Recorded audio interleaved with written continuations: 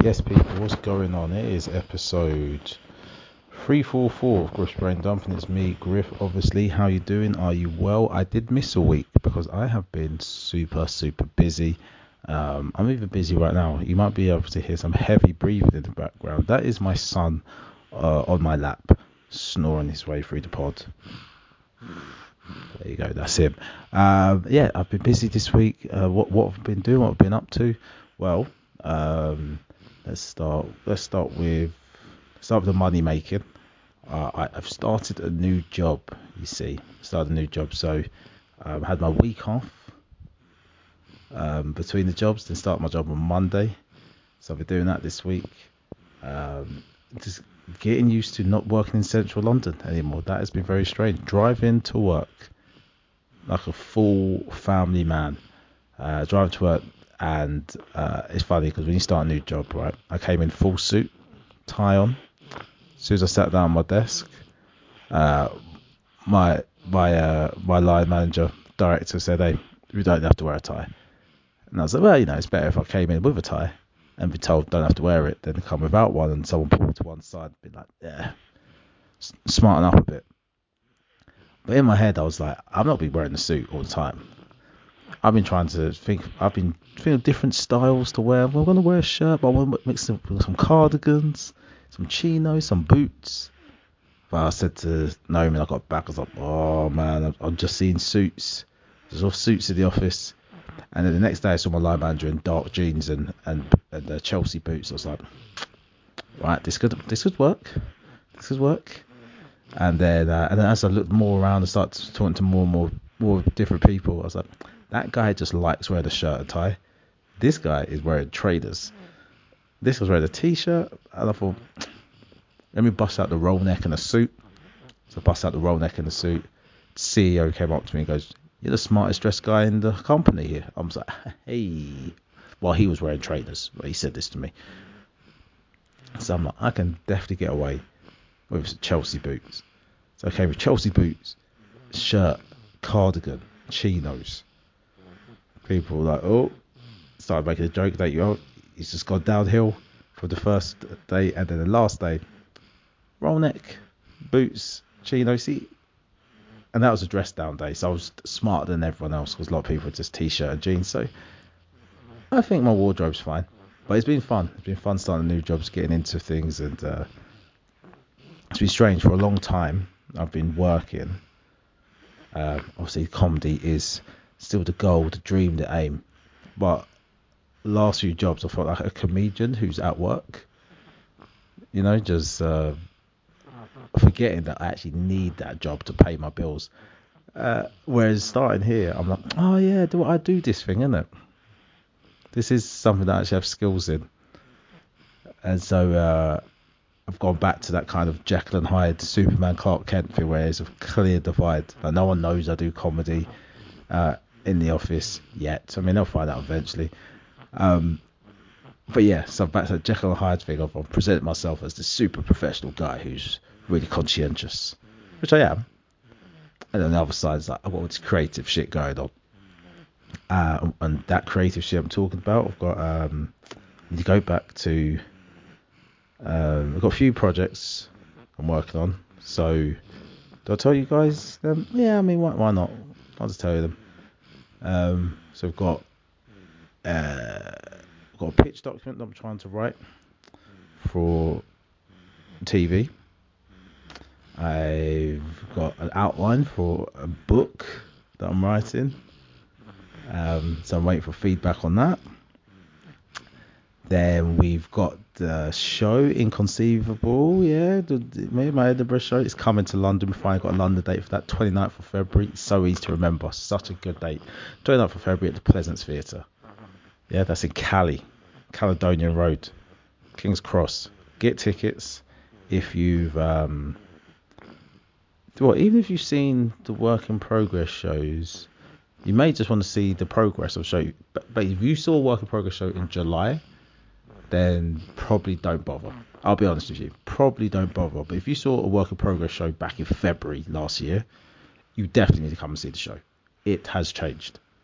it has changed. You saw it in its earliest stages where I was working a lot of shit out. It's a proper show. It's a proper show now. It's great. So if you saw it in before July, I say come along. That's what I say. If you saw it before July, come along. Come and see the progress of the show. It's changed about. It's people saw it before. Go, oh, it's good. The story's interesting, a bit heavy. You need to make it lighter somehow. I'm not sure how you worked that out. It's not my job, but you might want to sit. I was like, yeah, don't worry, I'll work it out. It's been worked out. Trust me, it's been worked out. So come and see it. I'm doing the show at Top Secret tomorrow, right? Ticket sales on 4 because it's like £1 a ticket. So my agent's like, you need to push it. I'm like, nah. I'll do it for 4 people. But the outcome I want is just performing it in front of people again and just seeing how much of the show I remember. Because this is November. I haven't performed it since August. So that's 2 months, 3 months almost. I haven't performed this show. Last time I performed this show was the end of August. So I'm like, I need to perform this again just to remember how I say the words. Because after this, I'm not performing it until February in Leicester. Well, yeah, so I'll perform in Leicester. I've got another a discreet one around London before that. Well, London, then Leicester, and then it's the recording. Oh yeah, that's right. We'll be recording the show at the end of February, the 29th of February, Pleasance Courtyard. It's not Courtyard, Pleasance Theatre. 29th February, Pleasance Theatre. And yeah, so I said, get tickets, come along. I need to sell it out. The room holds 199 people. The biggest room I've done for my own solo show was 59. That was in Edinburgh. All right. So I need you guys to help me out. Spread the word. Come along. Guaranteed good show. I need you to help me out. Anyone listen to this pod, bring friends, bring whoever. You won't be embarrassed by bringing them to this show. It's a good show, but I need bums on seats. All right, help me, please, help me. I think I've currently sold 6 tickets at the moment, which I'm not panicked about because I've done my own shows before and I know what the habits are of buying tickets. Is this thing won't even be 50% sold in February. I believe I'll sell it out. I do, but it won't be 50% sold in February. I just know what people like. It'll be the last week of February. 25% of the tickets will go in the week before. It's going to be silly. I just know how people's buying habits are annoying and dumb and have me panicked and stressed. But I need to shift these tickets. People say, help me if you listen to this pod and buy tickets. So yeah, so that's what we've been doing this week, and then just been parenting little man here who's sleeping on me. He's been a bit ill. You've been a bit ill, haven't you? You've been a little bit ill, but he's recovering, so he's fine. And Madam upstairs, she's napping at the moment. See, the missus, she's out brunching. She's brunching at the moment, so I'm having to do this weird thing called parenting. That's not what I signed up for. I mean, I wanted kids, didn't want to be a parent. That's not part of the deal, is it? So, yeah. So, yeah, that's it. That's what's been going on in my life. What's been going on in the world? Enough about me. Israel-Palestine still going on. Got the protests and the counter-protests in London. It's been some of the most depressing shit I've seen. Proper depressing shit. So it's Memorial Week. It's the Armistice Day, 11th of the 11th, 11 o'clock. Do the silence and all that. And yeah, it's just been depressing shit, man. Because what it is, it's not even so much. I don't mind a protest and a counter-protest, but it's just like it's the willful misunderstanding of each other. It's taking everyone's argument in the worst faith. And I have seen images from both sides from this weekend where it's been pro-Palestinian protesters there just being approached by absolute thugs, proper just meathead thugs, like fuck it, you can, come on, I was born here, all that nonsense, right? Like they don't know what they're counter-protesting against. You disrespected this country. You're like, what are you talking about? And then the other side, I've seen just just old English people in their like 60s just going to want to go to the cenotaph with their poppies on, and just being accosted by just like young people going, "Yo, that's the symbol of death." It's like, what are you doing? Like you got to understand. Like I'm not remotely patriotic about the UK, not at all. But I understand that people are. I understand that most people who are patriotic in this country, if I take them in the best faith and good faith, are just people who are born here, their parents are born here, grandparents are born here, their parents fought in World War II. Like it or not, yeah, Britain's done some horrible things around the world historically, but World War II probably isn't one of them. Fighting Nazis, probably not one of the worst things in Britain's history, right? So if people want to celebrate that, or have a memorial about that, and have a bit of reverence, and their grandfather fought in the RAF, and their great grandfather fought in World War One, and fought the Ottomans. If that's part of people's history and life, again, if you take in the best faith, what is wrong with them commemorating that?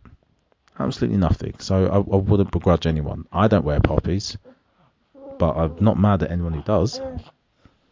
Oh, here he comes. Here he comes.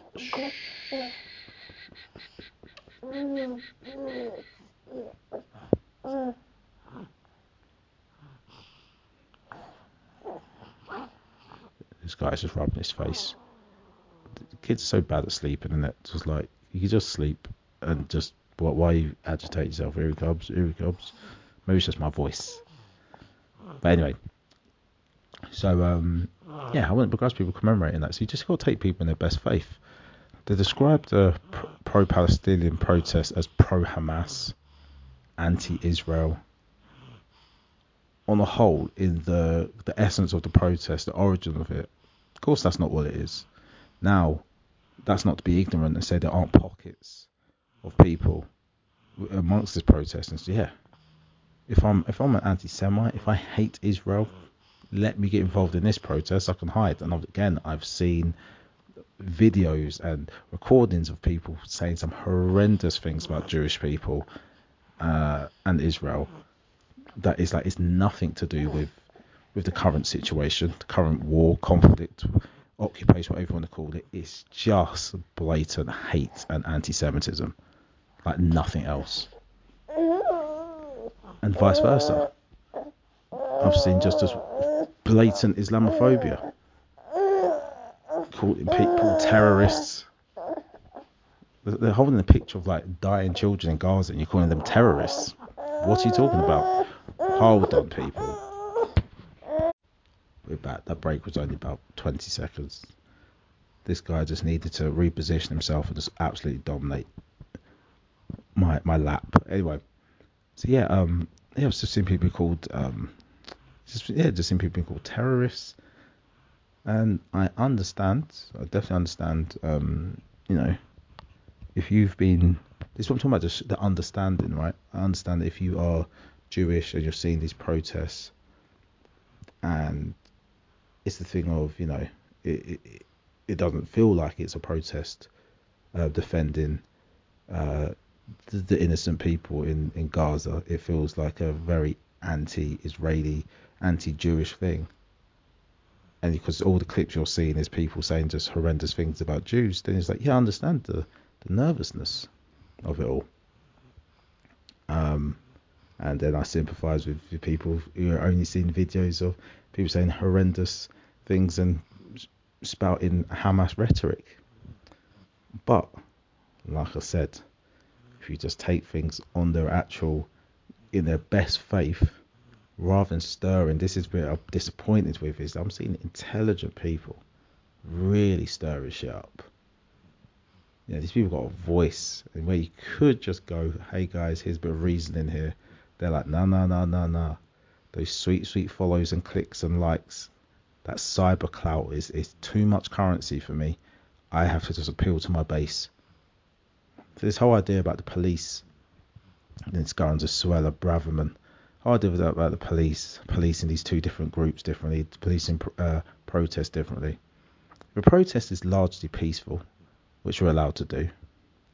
And the free speech whingers, although they tend to be right-leaning, are always complaining about lack of free speech, then they should be okay with these protests going on. They're largely peaceful.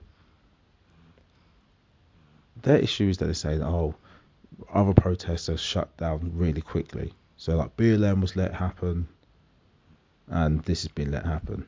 But it's the thing of this.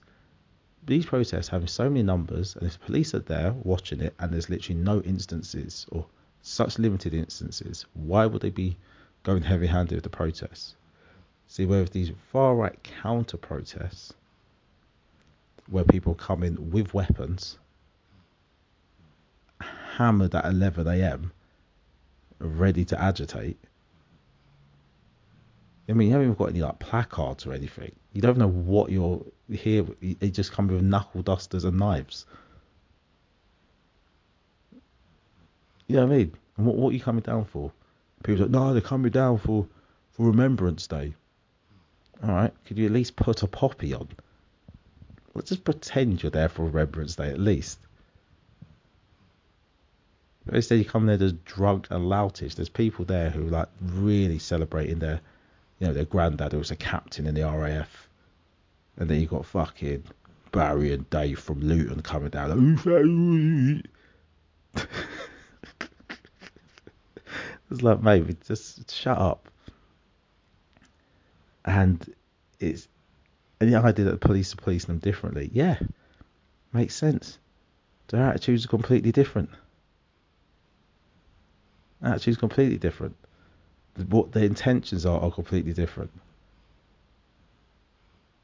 Like, I don't think people in the pro-Palestine protests are actually assaulting police officers. You know what I mean? So it's that. It is that.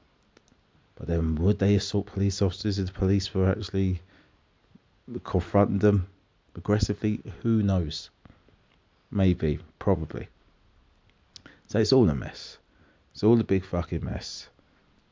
Me personally, if I was being strategic, if I was somehow involved in coordinating the pro-Palestine protest, I would have taken a day off on the 11th.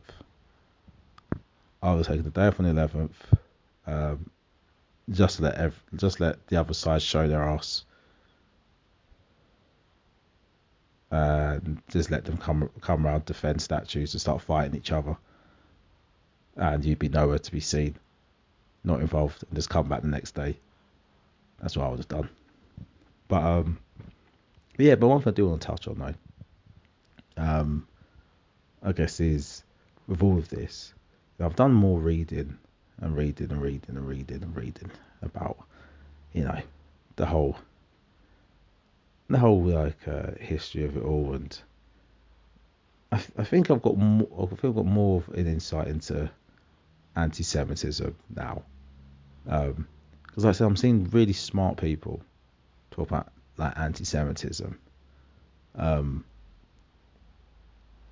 I'm sorry, and yeah, I think I probably do have a bit of a blind spot for it, in the sense of how most people think racism, you need to be actually, you know, shouting out a racial slur at someone. But if you do think about the history of Jews, all across, well, from when they got booted out of, you know, the Middle East into Europe and across North Africa,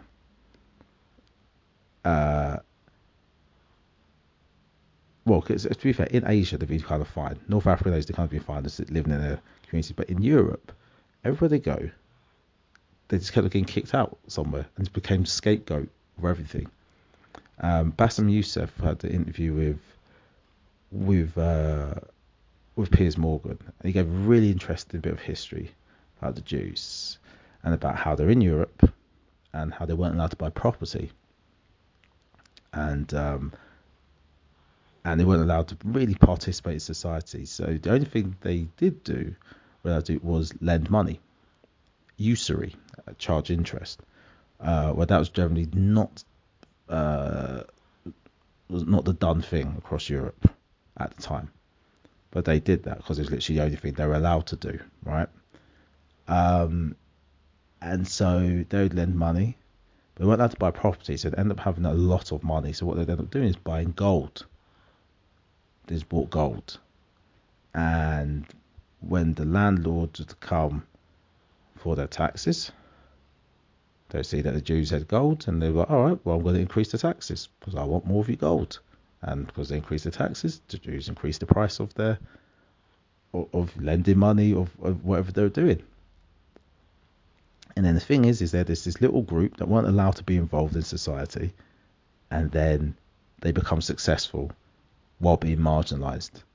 And a successful minority is always an easy minority to be made a scapegoat for all the ills of the unsuccessful majority. Look at them over there. Look at all they've got. Mix in with the fact that it's easy for those in power to be like, oh, don't blame us. Look at those guys. And that's literally happened to Jews throughout history. The Spanish Inquisition. If you don't have to go to World War II, you know what I mean? It's just throughout history of Europe. What's the word? Was it pogroms? Is that the word? Pogroms? In Russia. Ghettos all across Europe. That's really what a ghetto is, right? All through their history. You're not allowed to be involved. Stay over there. Then they just stay over there and they do well. Even the history of Jews in New York. Lots of Jews went over to New York way before any of the world wars, right? Just from Eastern Europe. Went over there, did like needlework, like, you know, I say seamstress. The men did like needlework as well. So making garments. That's all they did. Saved up a little bit of money. Sent their kids to university. The kids become trained lawyers. Here's the thing though. Back then, Jews aren't white. This is why Jews have an issue of being called white. This is stuff I've learned. Because for a long time, they weren't classed as white. And when it's convenient, so like Irish people, they weren't classed as white, but no one really differentiates between them now. Whereas every now and again, you'll get a white person like Jews. They're not us, they're Jews. So the Jews weren't allowed. So they're trained lawyers, but the old school law firms, the old boys clubs, the WASPs, the white Anglo-Saxon Protestants, you know, of America, they didn't want Jews in their law firm, right? Looked down upon them. So Jews had to start their own law firms, and they couldn't get any work. And the only work they could get back in the early 20th century was mergers and acquisitions. Now, if you're looking at it through today's lens, you're like, whoa, that's good money. No. Mergers and acquisitions was like dirty work. No one did it. There wasn't any mergers and acquisitions. It just wasn't what happened in the time. So they were just getting little money and doing this shit legal work. No one's doing mergers and acquisitions, right? It just wasn't happening. Companies weren't merging. They weren't acquiring other companies. Then, I think it's the Wall Street crash happened, and companies needed to start consolidating. They needed to start buying others and merging to survive. And you've got to think all these other law firms didn't do that work because it was dirty work and it's beneath them. You know, when they're making their deals on the golf clubs, yeah, that Jews were allowed in, Jews weren't there. They weren't there to make the deals. So now we come to a time where mergers and acquisitions it's necessary to survive, and all the big law firms that were established don't have any expertise doing it. Who has the expertise doing it? The small little Jewish law firms. And now, guess what? They're needed. And guess what? It's big fucking money doing mergers and acquisitions. And then those Jewish law firms went bang and just exploded. And that's how the Jews became rich in New York. You see, and it's the same story as just told you then. It's you're ostracized, marginalized, not allowed to be a part of the game, and then they just work it out on their own how to win. And that's what's happened. Now, if throughout your history as a people, if you get marginalized, you win, and then people try to scream at you and take it away from you and blame you, and then you get ran out of where you are, then you're given a country. And you've got to understand as well, them being given a country wasn't benevolence from Europe. It was, look, Jews, get out of this country, get out of our countries, go over there. We don't even care where you go. I think the original place that they were going to put it was in Ethiopia. I think it was Zimbabwe. It was Zimbabwe they're going to put a place for Jewish people. Their hope, and then I think it was kind of later decided it would be Jerusalem, which a lot of Orthodox Jews were against because they weren't meant to return there until the arrival of the Messiah. So they're like, that hasn't happened yet, so we don't want to move there. But for whatever reason, it was placed there. And like I said, it wasn't a thing of Europeans being like, yeah, it's a really nice thing we're doing. We need to give them the land, they deserve it. It was like, no, get out of Europe. So imagine you've now got that collective pathology of wherever you're successful, people run you out and want you gone. Now you've got your own country, and everyone around you, you're doing slightly better than everyone else. Then you're doing much better than everyone else. The fact that they won that 6-day war, I read about that so much because my brain is scrambled. Outnumbered, outgunned, but they won. They beat off 5 other countries and ended up taking more land. They're going to have the attitude of, if we let people take an inch, they're not going to take a mile. They're going to run us over. And that's why when Jewish people see a march that is pro something else but can effectively be anti them, they're like, oh boy, it's happening. And I think if I was to juxtapose it with the black struggle, I don't think people have wanted us exterminated. They've wanted us subjugated. They wanted us lower. But I don't think anyone's wanted us absolutely gone. Black people always had a use. We're just not wanted to be there to be making decisions or any autonomy. We need to be at the disposal of others. That's our role. So we haven't had that collective feel they're exterminating us. It's the thing of, hey, we might exterminate a few of you to get the rest of you in control, but they don't want us gone completely. We're too good at other things that's useful for them, that makes them money. You know what I mean? Sport, entertainment. So we don't have, I don't think we have that collective thing of, oh shit, they're getting rid of us. And plus the numbers as well. Loads of us, loads of black people on the planet. There's not that many Jews, not many Jewish people on the planet at all. So with a concentrated effort, you probably could get rid of Jewish people if people start coordinating. So that's why Jewish people are just like, yo, everyone, like, never forget. That's why they're so That's not to say that, again, the fairest people wouldn't use that to hide behind just the fucked up things Israel are doing and continue to do. And you could argue the other side, that is it exceptional what Israel are doing when it comes to defending its sovereignty? No. You know, is it any different to the US going over to Iraq, bombing the shit out of Iraq, bombing democracy into Iraq? No, probably not much different. The issue is this, though, is that was a flashpoint for America, same as Afghanistan was a flashpoint for America. this is so sustained by Israel, and it's going to need some really brave people from both sides, really benevolent people from both sides. We're going to take each other in the best faith. You're going to be able to say, look, the past is the past. How do you move forward?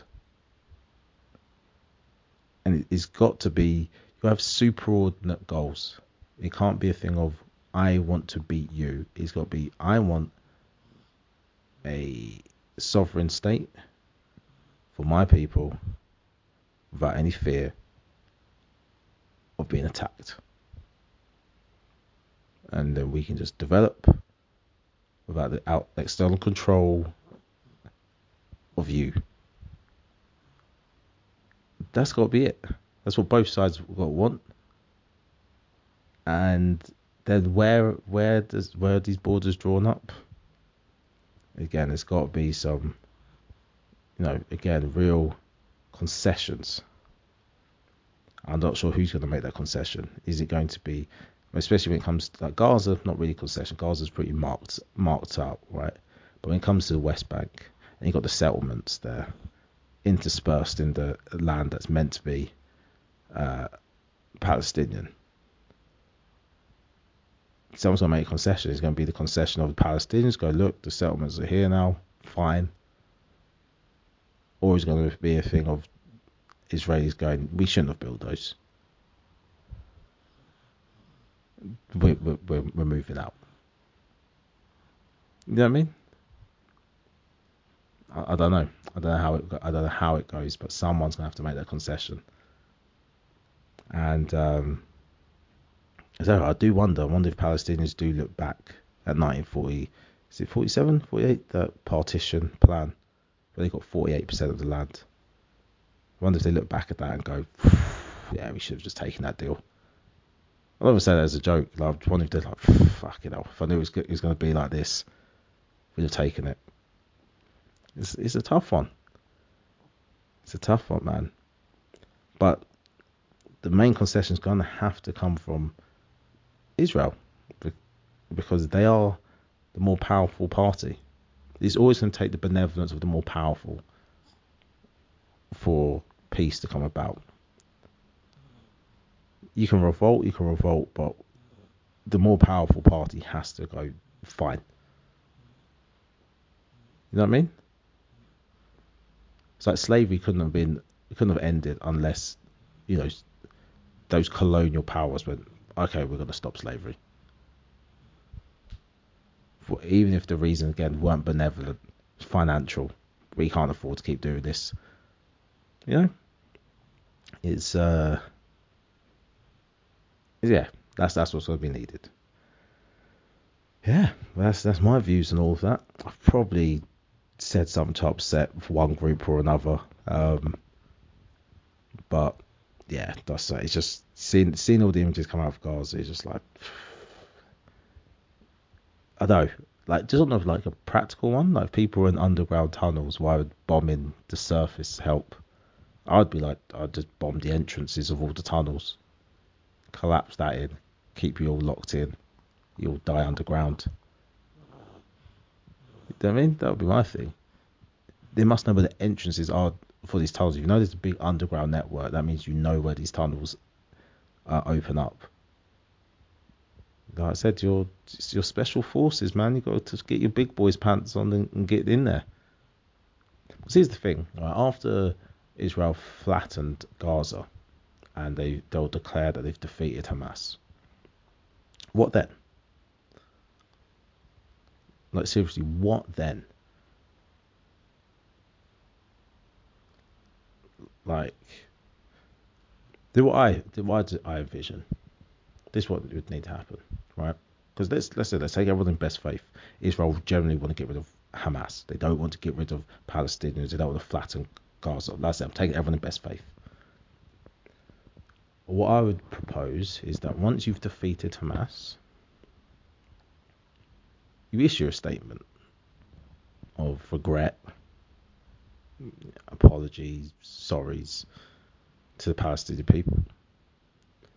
Then, I say the surrounding Arab countries or the Arab League together with Israel and America put money in to Palestine, to Gaza, to rebuild. And you rebuild that place to a level that has never been seen before. Like, I envision Gaza looking like, like a Qatar, like a Dubai, an Abu Dhabi, a Bahrain. Just, that's what it should be like. It should be like that on the Mediterranean, where influencers end up going to Gaza. That's what I think. Might you put it, and then whoever runs the West Bank, they should be given control, and they have a unified government of the West Bank and Gaza. And then I think that is a great progressive starting point. Also, Israel would have to get rid of Netanyahu, and then that would be a starting point of genuine peace talks and resolutions. That's my view, and I'm no politician or policy expert, so please ignore me. Don't find this recording and play this aloud to anyone. Just buy tickets to my showing on the 29th of February at Pleasance Theatre. That's what you need to do. Right, that's it. That's all I'm going to talk about on that. I've rambled on. These are my thoughts currently on this day, on the 12th of November. Ask me in 2 weeks' time. I've done more reading, and I'll understand. I'll understand some more, and I'll probably flip and flop some more. But here's the thing: just if you're watching listening to any report and thinking one side is right, then you're too far gone. There is no right side of this. There isn't. There actually isn't a right side. But both sides have super valid arguments. The actions, you can judge the actions, granted, but the reasoning, the intention of the actions, there is actually no right side. There's no correct side. That's what makes it so flipping mental. But anyway, let's get into something more trivial. Let's get some Dear Deirdre. Right, let's get Dear Deirdre, and I can watch my TV show after this. Fine by me. Dear Deirdre, I'm married, but meet my ex for secret sex at least once a month. I really miss him. Jesus. One evening, curiosity got the better of me, and I tracked him down online. I'm 31 and married with 2 little sons. My first love and I were only 15 when we got together. 3 years later, we were devastated to have to split because my family moved away. Damn, you didn't even split up because oh gosh. I really missed this first boyfriend, but we were more than 100 miles apart. I mean, at least it was 100 miles apart. You remember when you was at primary school, you go in secondary school, and you just stopped talking to your friends because they went to a different secondary school. It's like, yeah, we can't be friends no more. They never said you can't be friends, but we couldn't. And it's mad because your houses were exactly the same places. You lived 3 streets away from each other, but one you went to that school, and one you went to the other one.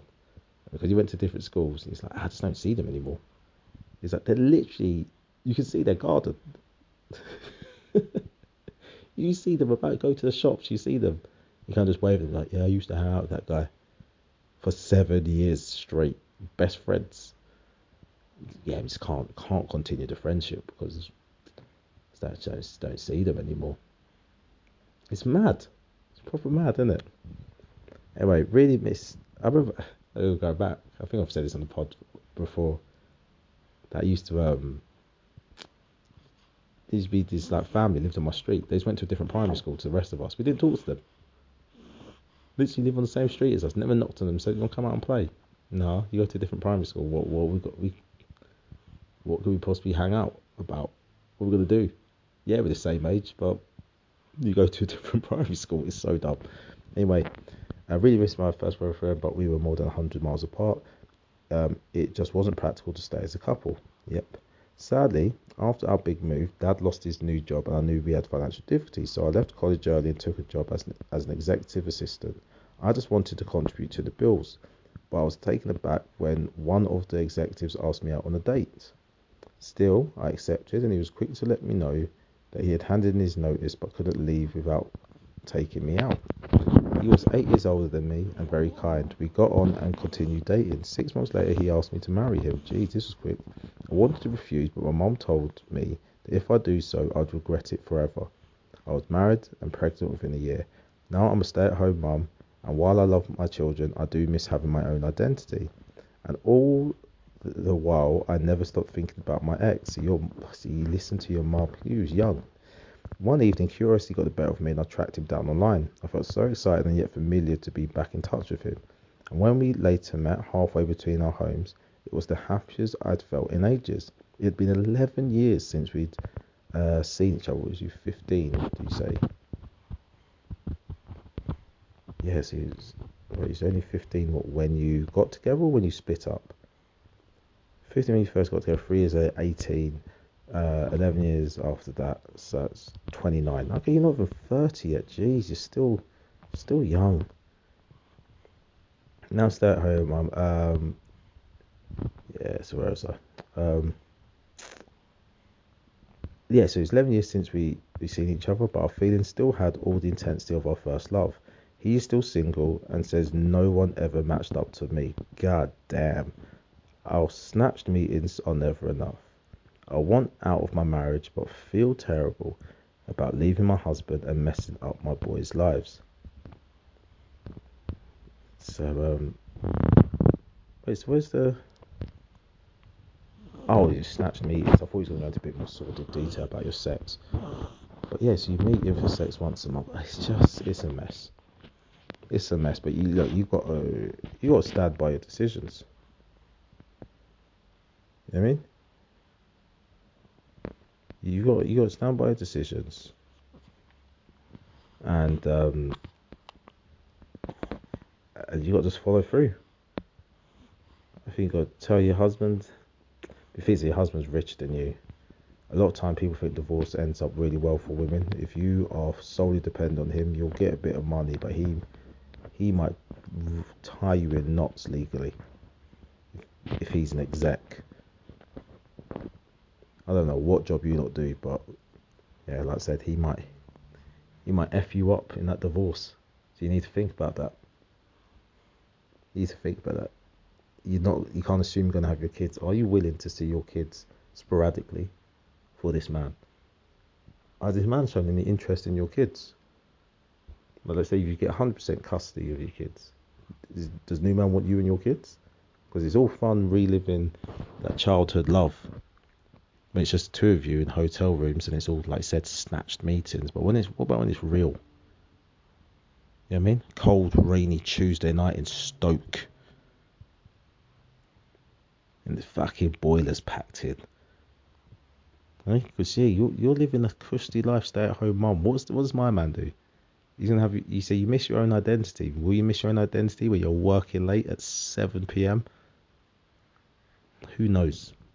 Who knows? Right, this next one.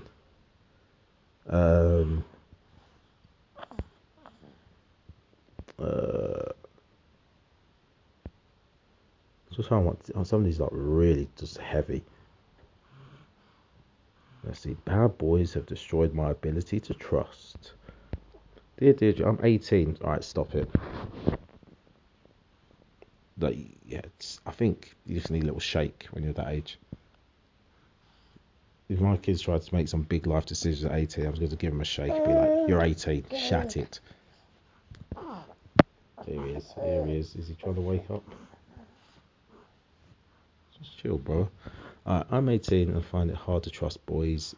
In the past, those I've had those I've had a crush on have messed with my feelings, pretending to fancy me when they really don't. I struggle to make friends. I'm facing important exams at the end of the year, which are causing me to be really anxious. All these worries keep whirling around in my head. I feel so alone. Please help. I'll say this: focus on your damn exams, 18-year-old. You're gonna go uni, get a haircut, give yourself a new nickname, reinvent yourself, and you can go cock crazy if that's what you want to do. But you're fine, just like you're 18. You just need to get some perspective. I was really lucky that when I was leaving school at 16, I knew that I was actually really young. I was really aware that I was young and that this was like the easiest my life was going to be. And a lot of things I was doing now were kind of inconsequential. I was like hyper aware of that. So I just had fun in life. Like shit just didn't stress me out. You know what I mean? I was sad that I was leaving school virgin, but that that was it. that was the only thing. I was like, oh. But in my head, I was like, oh, I mean, I'll have sex eventually. Yeah, I mean, it was fine. This new life would be fine. Life would work out. And I guess that's not what. Well, she says she feels anxious while she has anxiety. So yeah, you'll be fine. You'll be fine. Just focus on your exams, knock them out the park, and you'll be good. You'll be good, man. Right. Let's see. This last one because I want to watch my TV show before my daughter wakes up and ruins it for me. Oh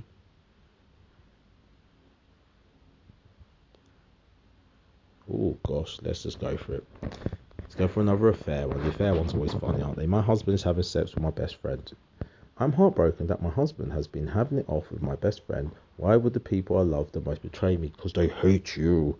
The worst part is that they won't even admit to it, and they keep insisting that this is all some big misunderstanding. Gaslighting? I'm 39. My husband's 42.